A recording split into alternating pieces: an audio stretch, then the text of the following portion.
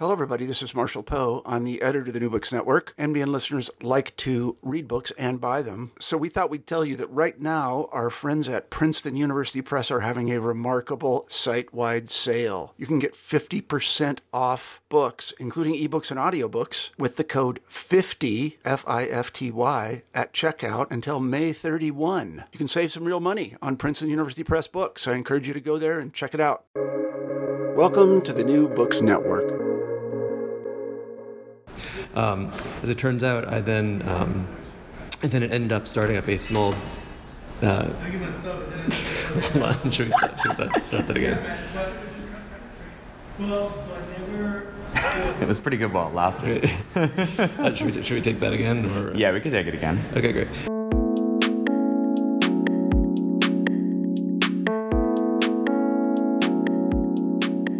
Hi, this is Mikey McGovern, and you're listening to New Books in Science, Technology, and Society, a podcast on the New Books Network.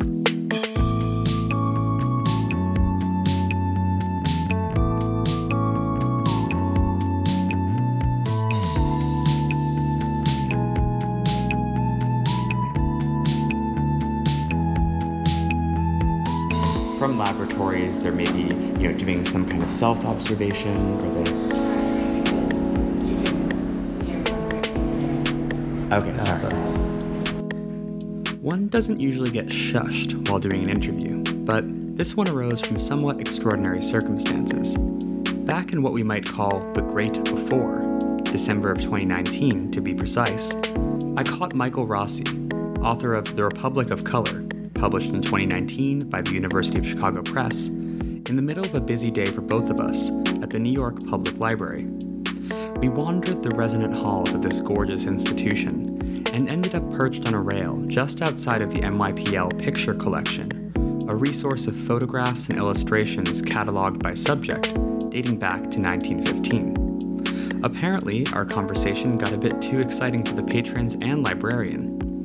This wasn't the first unconventional interview I've done. My first podcast was with Jeremy Green, just minutes before the History of Science Society's 2014 meeting in Chicago kicked off. But needless to say, the recording presented a number of difficulties. Pandemic anxiety gave way to endless procrastination as days, nights, even weeks bled together. The same has been true for many. Nevertheless, not long after I renewed my vow to tackle this recording, with its many starts, stops, and interruptions, Rossi saved me with an email suggesting we try again. This will be my last NBN interview, so it bears a certain weight that has made it difficult for me to finish. But here goes. Michael Rossi is an associate professor of history at the University of Chicago and studies the history of the body and the human sciences that attempt to make sense of it. The Republic of Color, Science, Perception, and the Making of Modern America is a history of how the standardization of color became an object of social reform in industrializing America, a project that required new articulations of the ideal political subject. Not unlike the plural American Republic it describes, it is a book that will appeal to many different constituencies. Aesthetes will learn how the development of color systems was tied to projects for social reform and the cultivation of a particular kind of citizen. Historians of science will find an account bridging high intellectual history with the practical arts, and a cast of characters ranging from physicists to artists, logicians to toy manufacturers to eugenicists, and nearly everyone in between. So, what led Rossi to work on the history of color? As it turns out, he tried to escape from his background in graphic design to work on other topics, but his practice left an indelible mark as he realized the history of science could explain how theories of color have become embedded into the tools used by designers. One answer, and this would be the sort of high-minded answer, would have to do with what I realize in retrospect is a long-standing interest of mine in the ways in which aesthetic truths bolster scientific truths and vice versa, and the ways in which different arrangements of truth-telling vary within and among different communities or different groups. And color makes a great platform for thinking about this. But the more grounded answer is that prior to undertaking research in the history of science. And in fact, through much of graduate school, I worked as a graphic designer. And so, and as a graphic designer, I had worked at various magazines, a couple of advertising firms. I'd done some some contracting work for the New York City Department of Public Health, doing public health posters. And so I was very interested in the ways in which science and aesthesis and aesthetics sort of mixed to produce different statements of truth. And so I was doing that, and then I went to graduate school. And so initially, when I arrived at MIT, this is where I did my PhD research, I initially had this concept of running as far away from matters of design, art, and aesthetics as possible. So I wanted to leave it all behind. And so for a while, I wrote about model whales, like whales, like the creatures that swim in the ocean. And I conceived of and wrote a proposal for a dissertation about the history of crowds. But all through this research and all through this sort of proposal process, I was also working as a graphic designer. And as your listeners might be familiar, when you work as a graphic designer, you use these design programs, desktop publishing programs like Photoshop. And these programs present many different overlapping models of color, so color spaces they're called. Like different ways of formulating color, whether along axes of, say, hue, saturation, and brightness, or mixtures of red, blue, and green elements, I guess. And so I got curious about these color spaces, what they meant and where they came from, because it's a very strange thing to do when one takes a step back. The idea of modeling color began to seem increasingly strange to me. And it turns out that desktop publishing applications like Photoshop, for instance, are in fact sort of these sophisticated archives of 19th century color theories, each with subtly different understandings of what color was and what color is, but also correspondingly of what people are, or what it means to be, what it means to see color, and what kind of being is the intended sort of user or basis of these kinds of models. And so from that observation, it was difficult to turn back, and I did not succeed in my goal of getting far away from design and color. Now, standards are something that I've talked about a lot on this podcast in recent years, and I wanted to know more about how Rossi characterizes attempts to standardize color. To what extent can standard colors be said to exist? Who regulates them, and how? The matter turned on how to solve problems of communication and intelligibility. The most direct answer to this question of whether standardized colors exist or to what extent they exist is my initial answer would be to say, like, first, no, they don't exist, or at least not in the way that, say, a standard gauge of railroad rails exists, or a standard threading scheme for metric bolts exists, or something like this. So the very subjectivity of color, right? The fact that a given color varies according to its environment, the person that's viewing it, the ambient light under which it's viewed, perhaps the material that is used to instantiate that color in the world. All of this makes it impossible to standardize color, even in the very local ways that one might, for instance, standardize a unit of measure. And I should say that this is also this is an observation that I came to from design work, in which, for instance, I worked for a company that did signage for a clothing manufacturer, and we would get these big signs these big proofs of signs, and we would, four grown adults would sort of circle these enormous signs, trying to figure out whether the color red was exactly the color red that this company that belonged on this company's logo, and of course it's something of an impossible task, because as the sun would change outside, the color red would change, and we'd sort of be circling this thing and scratching our heads, and of course this was all composed using these standards of using standard colors that were promulgated by different companies. So in the first sense, I would say, like, my first reaction is to say no, standard colors don't exist. But second, I think perhaps more interestingly, as I discuss at length in the book, people did, of course, and do standardize colors. So in this sense, there are booklets of standardized colors and standardized colored systems. And in the United States, anyway, this was an endeavor that had real traction, especially between 1890 and 1920. During this time period, we see all sorts of schemes for standardizing colors according to what were interpreted as the values of science. And some of these schemes persist today. So the Munsell color system, for instance, was devised around 1905 by A.H. Munsell, who was an art instructor and inventor. And it is currently still in use in various industrial applications. I also read about the Ridgway color system. This was originally a color system used to standardize the observation of colors in birds, but it's still used in I believe, in stamp collecting and mycology and fields like this. And so these systems, to get to your point about nature, and whether these systems exist in nature, even at the time, these systems were always suspect from a purely scientific angle, but they all worked provisionally. So in that sense, it's possible to standardize color. And I guess the third way, and this maybe is the most interesting way to answer the question, is that, and much of the book sort of deals with this question, is that it's not so much whether these colors or any colors actually were or are standardized, or actually are standardized according to some sort of standard of science, but rather what really sort of fascinated me was the fantasy that standardizing suggested, which was this fantasy of knowability, of accountability, of a sort of bureaucracy of the senses, as Caroline Jones has called it.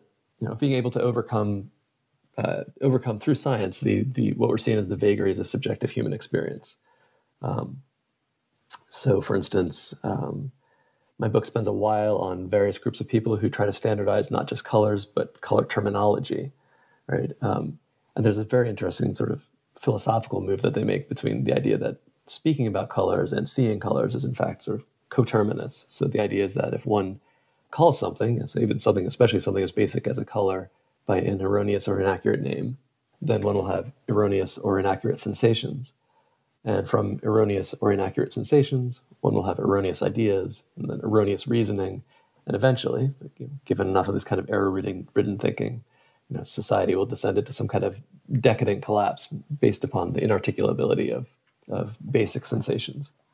And so that's the underlying fantasy behind, the ability to tell someone that a particular color red is the color red that they are or are not using. The book focuses on the Gilded Age, a period of industrialization and intellectual ferment in the United States. I asked Rossi how the interplay of materials and ideas fits into his narrative. One way to approach color or one thing that color gives one is a really sort of tight interdigitation between these two things, right? So I think by the nature of the way that it was conceived by researchers working in color science, and I should say that color science in this period was this very sort of sprawling and polyglot endeavor. So it involved people like art teachers, but also physiologists and physicians and anthropologists and psychologists and physicists, right? So a lot of people were trying to articulate what color is and what it means to see. And so within sort of big ideas about, what humankind should be like and how society should be ordered, right? How to order a modern society. One finds researchers working with questions like, well, how do I measure something like the response of an individual's eye to light or something like that, and that necessitates all sorts of dipping into the material cultures of the United States at this point. Things like it necessitates dipping into things like like the kinds of papers that were available to be made, or that involves researchers going on outings, going on outings for one another to the department store to find examples of particular colors of fabric, right? And of course, the need to go to a department before you can go to a department store, one needs to have a department store, an entity like a department store. And so what I discovered and what one finds in this book is that there is this there's just sort of a concatenation of effects, right? So there's, of course, in the case of the department store, for instance, there's one episode in which one researcher writes to another and says, "Could you go and find this color called Isabel? Like, I've read about this color called Isabel, but I don't know what it is. Can you find an example for me?" And so, his colleague goes out. His colleague lives near a department store, and goes out and says, "Well, I went to this big department store, and Isabel wasn't there. And I asked the store clerks, and they couldn't tell me what Isabel was." And this was seen as sort of a proof that Isabel was rare, or perhaps or rare, or at least fugitive in a sense that it wasn't necessarily important for this other scientist to know. And so in all of this, one sees that the role of sort of, I guess, validation, if you want, was encompassed not just by the instruments of the scientists, but also by the role of the department store. Right? If clerks at a department store don't know what a color is, then then science doesn't necessarily have to be responsible for it either. So that's just one way in which the material cultures of turn of the century or 19th century America could sort of worm their way rather quickly into sort of high theory about the composition of color and what color is and things like that. Now, had Rossi's study been about the broader history of physiological optics, perhaps in a scientific vacuum, it might be populated with figures like the Prussian physicist and physician Hermann von Helmholtz, who helped originate the trichromatic theory of color. So I asked him more about how the American developments he charts out tell us more about the overall history of color science. Yeah, so this is you're correct. This is definitely not a great man or great person history about of color science. It's really not a book about great discoveries in color science, at least not on the part of Americans. So with the possible exception of Christine Ladd Franklin, who is a color scientist that one encounters in this book, Americans are not really players in the field of color science or physiological optics, at least not until around the 1920s or so. And one finds sort of really idiosyncratic readings of color scientists coming out of American scientists who are reading, again, works like Brewster's and Fechner, and trying to apply it to their surroundings. So Americans are not great color scientists themselves, or in the sense of making landmark discoveries, or however we want to conceive of that. But they're real enthusiasts of the possibilities of color science for thinking about and modernizing society. What makes the United States such a good place to look at the development of a science is precisely the fact that Americans weren't great color scientists, or they didn't make sort of discoveries that shook the globe, but they were fascinated with the ways, and they were enthusiastic about the ways in which color could be used to define different forms of governance. So they were fascinated, for instance, with the idea, and this was a very controversial idea in the 1860s in America. They're fascinated with the idea that a science of perception could exist at all, right? The idea that one could measure someone's subjective sensations implied all sorts of things about constructing bureaucracies around thought, right? Governing thought from on an administrative level.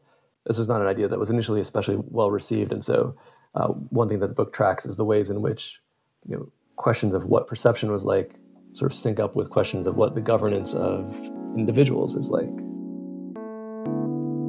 Human scientists and physicians have often learned the most about human faculties by studying their dysfunction, always in ways reflecting prevailing social norms.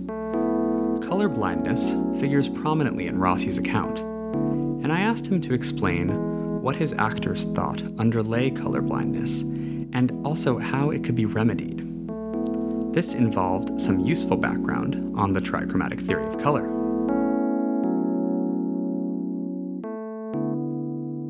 One of the big questions that one has when one's trying to figure out what color is and so what the basis of color is. And so, of course, as many of us likely learn in elementary school, there are three primary colors, and those primary colors are blue, red, and yellow. And the system by which we can sort of ascertain that these are primary colors is because if you mix, say, blue and yellow paint, you get the color green, right? And blue and red makes purple, and red and yellow makes orange, right? So that's one way of thinking about color. The other way, however, is to think about color sort of as a product not of the mixture of material things, but of the mixture of light in the eye. And in this case, and this was the innovation of physiological optics of the European variety that you've been referencing before. And in this way, first of all, the primary colors would be red, blue, and green. And it's different combinations. It's in fact, under this theory, it's different combinations of wavelengths of red, blue, and green light that sort of are, or rather, it's incidences of red, blue, and green wavelengths of lights on the cells in the retina of the eye and receptors in the retina of the eye that combine to give all sensations of color. And this leads to some counterintuitive kinds of questions. So, for instance, if under this latter theory, which is called the trichromatic theory, under this theory of retinal receptors, we have these primary colors, the primary indivisible colors of red, green, and blue, kind of a bluish purple, actually. But yet people still see yellow as a primary color, right? In fact, if you show someone a mixture of red and green light, they'll often perceive it as yellow. Or people with what we might call standard vision will perceive it as yellow. But of course, one doesn't see yellow as reddish green. One sees it as yellow, right? And so this was a sort of a dominant theory of physiological optics. And note what this theory does. This theory shifts the production of sort of visual knowledge from the objective world, the world of things, to the eye of the viewer. And so this is sort of what's at stake in sort of defining a subject in this way. So the claim, or the nested subclaim that's being made here, is that if scientists can understand how the eye works, then they can understand how vision works, and then they can actually understand how subjective sensations work. So they can understand how the stuff that we can't actually see still works in the these sort of perceptual systems, or the eye/mind of the viewer. So that's what's at stake, at least with trichromatic theory, where color blindness comes along. Is first of all, it tends to be viewed on the one hand as a case, as you said, a sort of Kangiemian case of anomalous perception proving the rules of normal perception, right? So one idea is that it's possible to query people who have color perceptions that vary from that of the putatively normal, and to ask, and to sort of show them a color, ask what they see, and then calculate how that color is shifted, and thereby to sort of prove the rules of trichromatic theory, right? So the idea is that if a person is colorblind in some ways, they might have one of these three red, blue, and green receptors will be not functioning or functioning differently than it would in other subjects. And so, colorblindness becomes a useful proof of trichromatic theory. More broadly, though, it becomes one sees that the study of colorblindness becomes sort of its own sort of reason for existence, right? So, in fact, it turns out to be very difficult to study how people see subjectively, because for all sorts of reasons, the reported sensations are actually very much more than the theory would have suggested. People can there's a whole case among rail engineers. So one of the big sort of legal fears of this time, or the regulatory fears, is that if a rail engineer, the theory goes, if a rail engineer can't tell the difference between red and green, then they could cause an accident, right? So on the one hand, the idea that there is a sort of form of anomalous vision, a form of subjective inner sensation that nevertheless can be revealed to the scientist, even if the viewer themselves did not want it to be seen. It's an extremely powerful regulatory mechanism, right? And so we see a movement to sort of regularize color blindness testing across rail lines, sort of towards the end of the 19th century in the United States and actually in Europe as well. At the same time, one of the more fascinating discoveries I made was that this regulatory effort made fairly rigorous philosophers out of a number of groups, like for instance, rail workers themselves. So rail workers themselves who found themselves in danger of having their very sensations regulated by scientists, right, and being told, well, you might say that you can distinguish between red and green, but I can prove that you can't see this. Start to make these very detailed sort of epistemological arguments about what it means to see color. So they'll say things like, well, even though your test, even though this sort of trichromatic theory or tests based on this trichromatic theory say that I can't see red and green, nevertheless, I can distinguish between red and green rail signals, right? I can pragmatically distinguish between red and green. And therefore, what does it mean to see color at all? If I can functionally distinguish this, how is this a color anomaly? And so in this way, you see the discovery of color blindness as a widespread affliction and as one that has a physiological basis, because it's sort of justification both for color science itself as well as for its importance in regulating industrial activities like rail and steamships. Yeah, you wish they had just made cyan lights instead of green lights, right? One does, right? Many of the figures in Rossi's account appear in the guise of citizen epistemologists, but there are some major figures in the history of philosophy as well. I asked Rossi what role the pragmatists play in the Republic of Color. So I have a chapter in the book about the American pragmatist philosopher Charles Sanders Peirce. And so Charles Sanders Peirce is, sort of known as as one of the sort of originators of this American school of philosophy called pragmatism, or he would later call it pragmaticism. But I'm going to stick with pragmatism just because it's a less ugly word to say.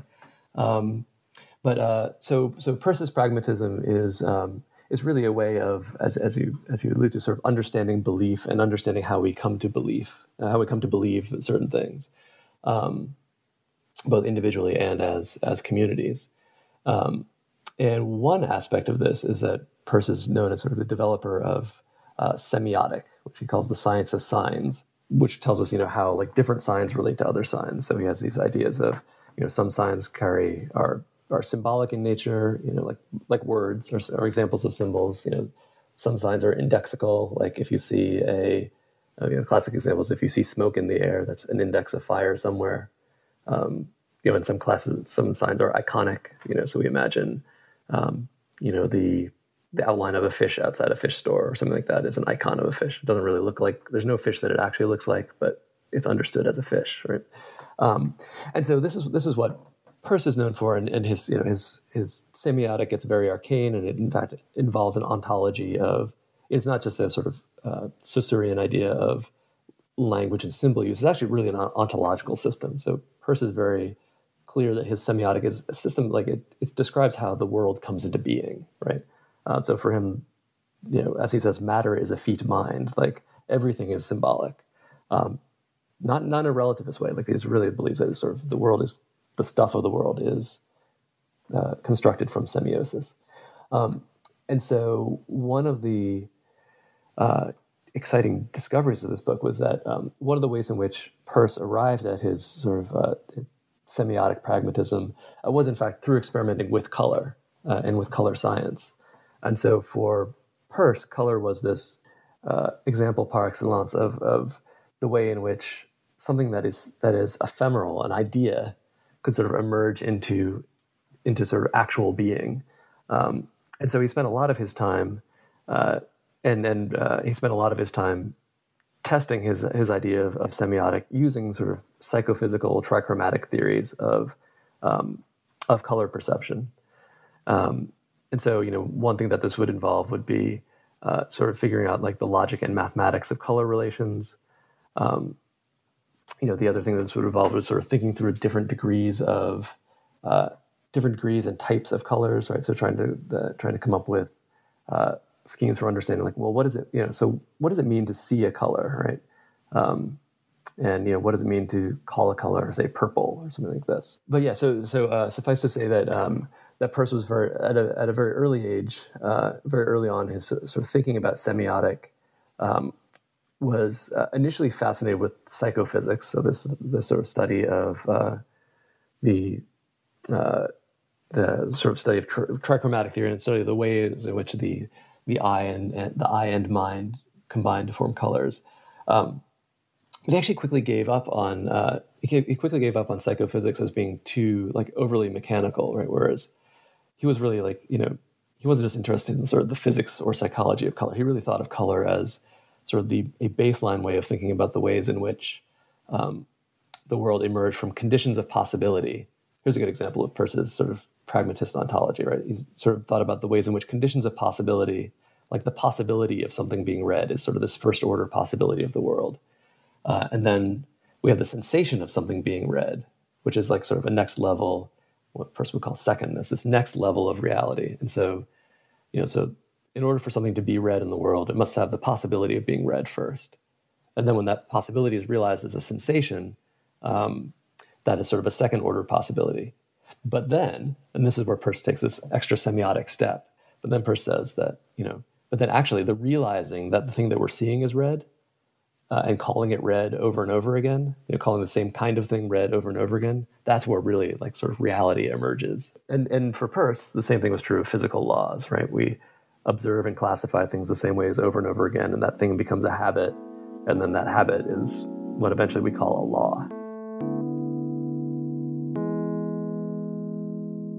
If Peirce is at one end of Rossi's spectrum of color scientists, the board game magnate Milton Bradley is at the other. And I asked Rossi what role he played. One of the big and unexpected movers of color science in 19th century America was Milton Bradley. Again, the person who made his fortune selling board games during the Civil War. His real passion was educational reform, and especially early childhood education. And again, for exactly this reason that I sort of discussed before about the idea that, well, if we can't even see color correctly, right? If we can't even understand that the thing we think of as yellow is actually red and green, then how can we possibly hope to sort of have a scientific polity? This question is what attracted sort of educational reformers to color science as well. And so for Milton Bradley, this thing that he called the color question was of vital importance. So it was vitally important, not simply to understand color scientifically, but to make sure the general citizenry of the United States were inculcated in a sort of way of thinking about both of thinking about their own sensations as sort of having a scientific knowability, but also of having, I suppose, a faith in, and in fact, in some ways, imbibing the guarantee that science will serve as a useful basis for reordering a rapidly industrializing society. And so, to this end, after having made his fortune in board games, Milton Bradley largely turned the company over to making sort of artifacts for teaching children color. So standardized charts or standardized reams of paper, each named. Again, you'd asked the question about standards earlier. So Milton Bradley was sort of on the forefront of this standardizing idea. So if he would sell reams of paper that we were guaranteed, the orange that was labeled, 05 or something like this would be the same orange. Every 05 would be the same no matter where you got the paper from, right? And you could teach children to see orange that way and to sort of understand the way that orange varies from, in degree from different kinds of oranges and the ways in which colors mix.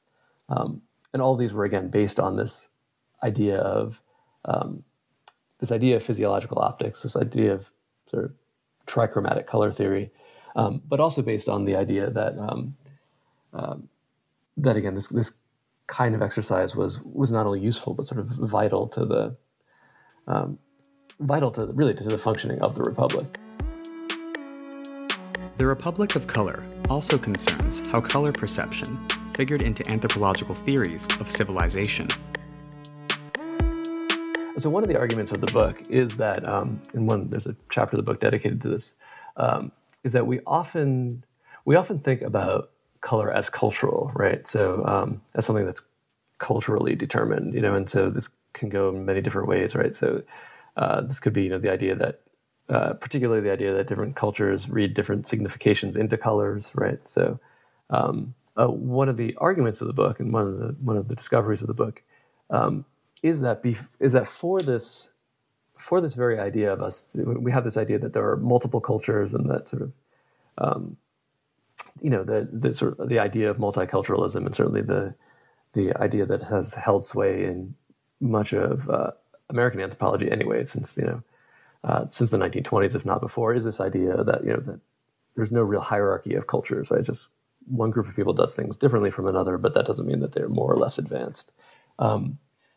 One of the discoveries of the book is that this idea, or one of the early proofs of this idea, actually comes from the study of variable color perception among different groups of people, particularly as it was articulated in the 19th century, between groups of the notionally civilized and the notionally, barbaric and savage. And so the short way of saying this is that, certainly for much of the 19th century, American anthropology, such as it was, had an idea of culture as being fundamentally developing in a sort of unilineal direction, right? So the idea is that culture passes through different phases. The topmost phase is that of civilization, the second phase is that of barbarism, and the first phase is that of savagery. And so, the project of figuring out where and how different groups of people fit on this ladder of culture, this ladder of civilization, was one that preoccupied American anthropologists in one form or another through much of the 19th century. Now, one early discovery, or one early sort of insight, is that different groups of people don't speak about color in the same way, right? And so, as is often observed, there are some language groups that don't really distinguish between green and blue. And so the question, of course, emerges, is it because people who don't distinguish between green and blue are less evolved than people that do distinguish between green and blue? Or is it because they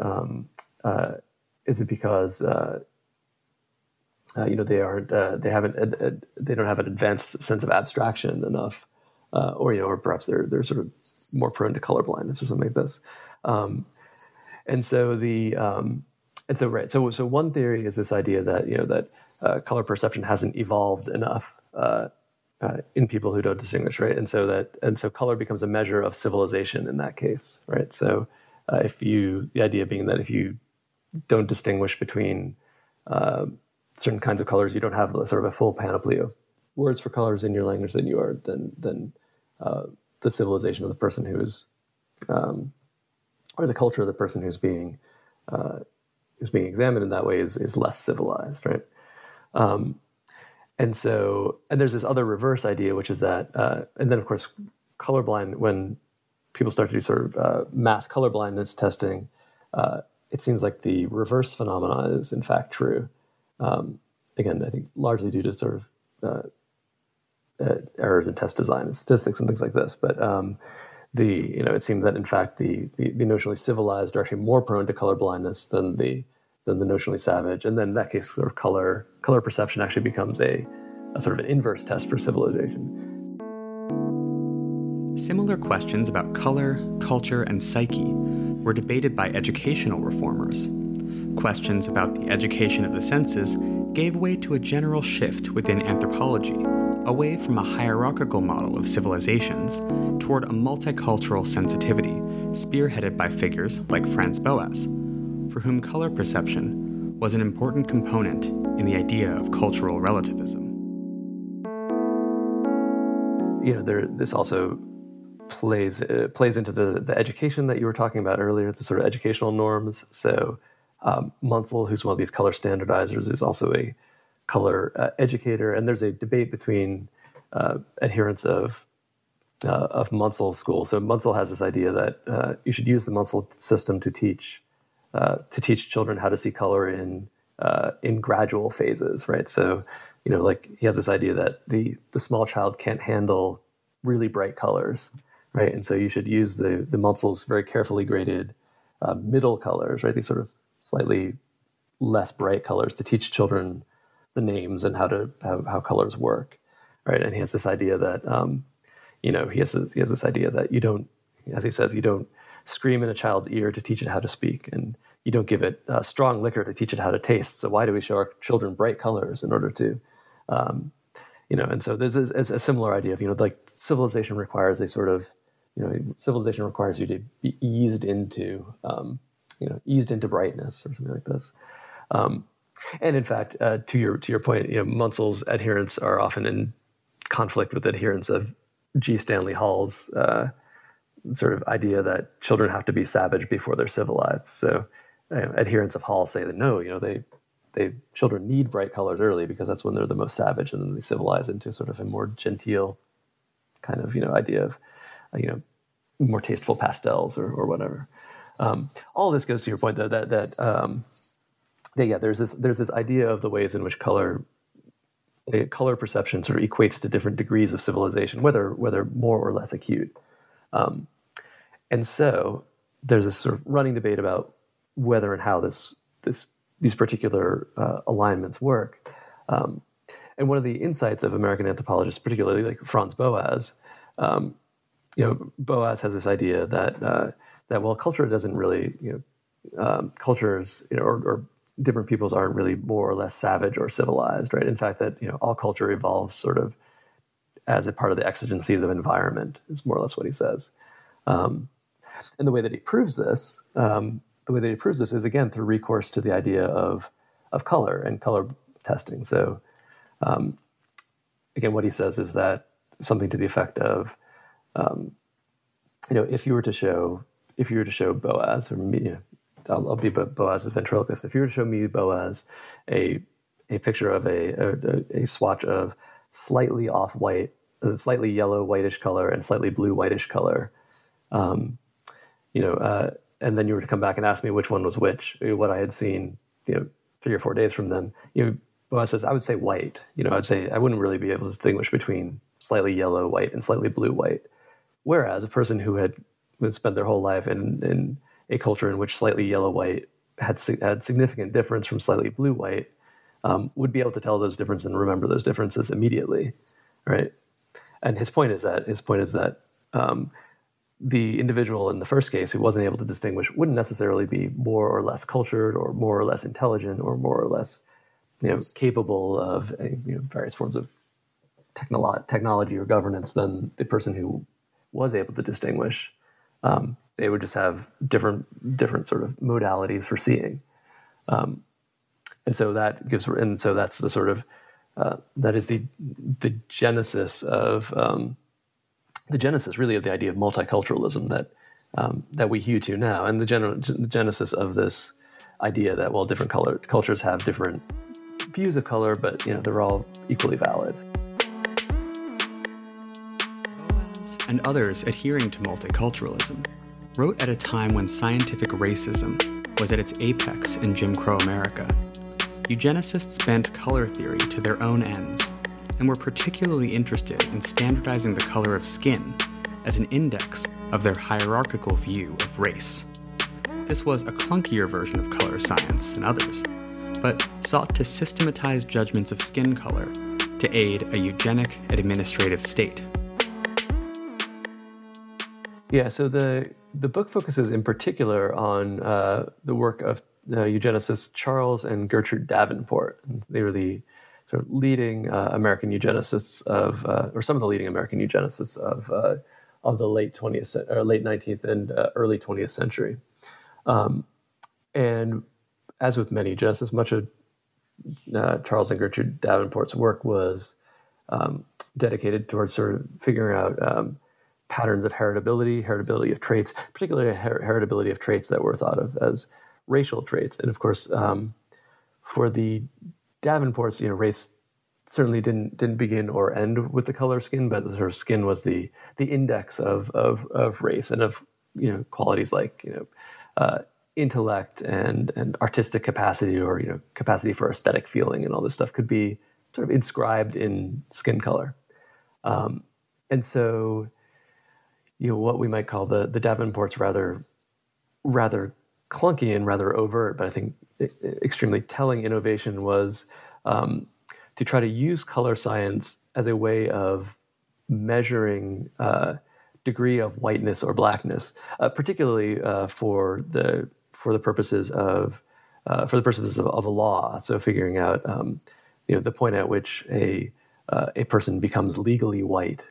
They base their system off of the existing infrastructures of color science of the time. So we've discussed how color education was sort of a big project of color scientists, right? Making sure that children knew how colors worked and how colors mixed in a scientific way.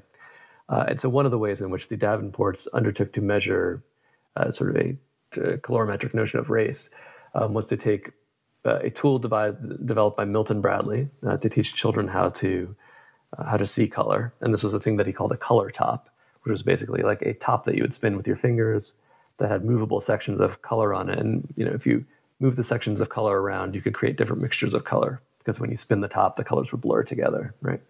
And so this was a tool that you could use, again, to teach children how colors mixed. You might put, say, yellow and red on this top and spin them to make orange, right, or something like this. And what the Davenports did was to redeploy this tool as a measurer of skin color. And so they had this theory that this theory of four races, right? And the four races corresponded to colors white, black, red, and yellow. And so by adjusting patches of white, black, red, and yellow paper on the color top and sort of measuring the percent, you adjust these segments of paper on the color top, and then you would spin the color top, or the eugenicist would spin the color top next to the arm of a person whose race you were trying to test. And the proportion, and when the colors match, you would sort of adjust the colored papers. And when the colors matched, that would give you a measure of the person's race, really. And so you see this very, you see this sort of very, a very clunky notion of race on the one hand, right? But also a notion that sort of marries extant color sciences into what were laws against miscegenation, laws of, which dictated the rights of people based on their notional race. To what extent did attempts to standardize color succeed? Rossi shows that time and time again, color was recalcitrant in the face of definition. I asked him what we learned from his account on the whole. It leads us a couple of different places. So the book ends in the 1930s when, with the development of the first sort of international accord about color standardization. And so this is the progenitor to the sorts of standardized color codes that allow, I'm looking at a computer screen right now, which is sort of based in, has a lineage. The colors on the computer screen are based in a lineage that goes back to 1930, this sort of 31 color accord. So the legacy, I guess the legacy is twofold. It's interesting. I think, I think of, so to get at your question about eugenics and color science, one way of thinking about it is that these are both examples of, notionally progressive sciences, right? Sciences founded on the sort of idea of, on this idea of absolute knowability, absolute standardizability, of the ability of science to come to terms with human subjectivity, right? Obviously, rendered in very different ways in the case of eugenics and color science, but in ways that also intersect. So in one way, I think about the book as sort of a history, a a sort of a history of misguided optimism in some ways. I think one of my sort of fascinations in writing it was just to see, the hubris involved with people who would sort of stride forward and say, well, we finally got color. Now I will tell you what color is, and I will also tell you about the way that society ought to work. And of course, it never worked out that way. And yet it's also a story about these long tails, right? And I guess a little bit about the ways in which these sort of misguided. So it was both about the ways in which these misguided endeavors stick around, again, in the form of things that are I suppose technologically useful, like computers or standardized printing technologies, and they certainly feed their way into mass culture of all sorts. But I think that one thing that gave me heart in writing the book was that as much as it is a history of failure and history of misguided technology and history of hubris, it also really is it suggests to me anyway, sort of the much greater capacity and much greater possibility that we could ask both out of science and out of political worlds, right? So it suggests that, in other words, the act of seeing color oftentimes just seems so standard or so beyond objection that it can't possibly be, that's a baseline, right? And so the idea that the understanding of color that, is so objective, you can even put color in a computer, you can mathematicize it, right? You can model it in all sorts of ways.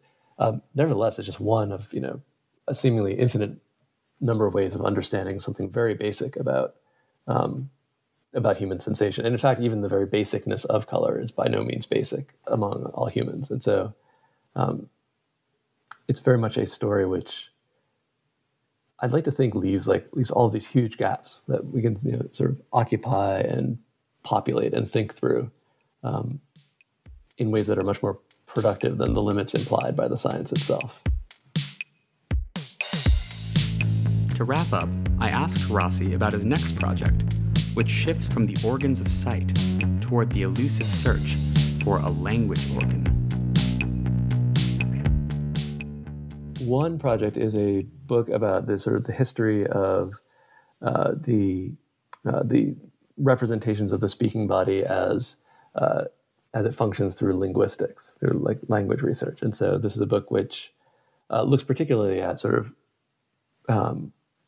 graphic representations of speech and thinks about them in terms of anatomies. So, for instance, thinks about the human that underlies the syntax diagrams used in sort of 1960s generative grammar, for instance, and thinks about the vowel tracings and used in sort of 1900 speech therapy, and sort of tracks sort of evolving notions of what the physical speaker is or what the physical speaker looks like through these visual technologies.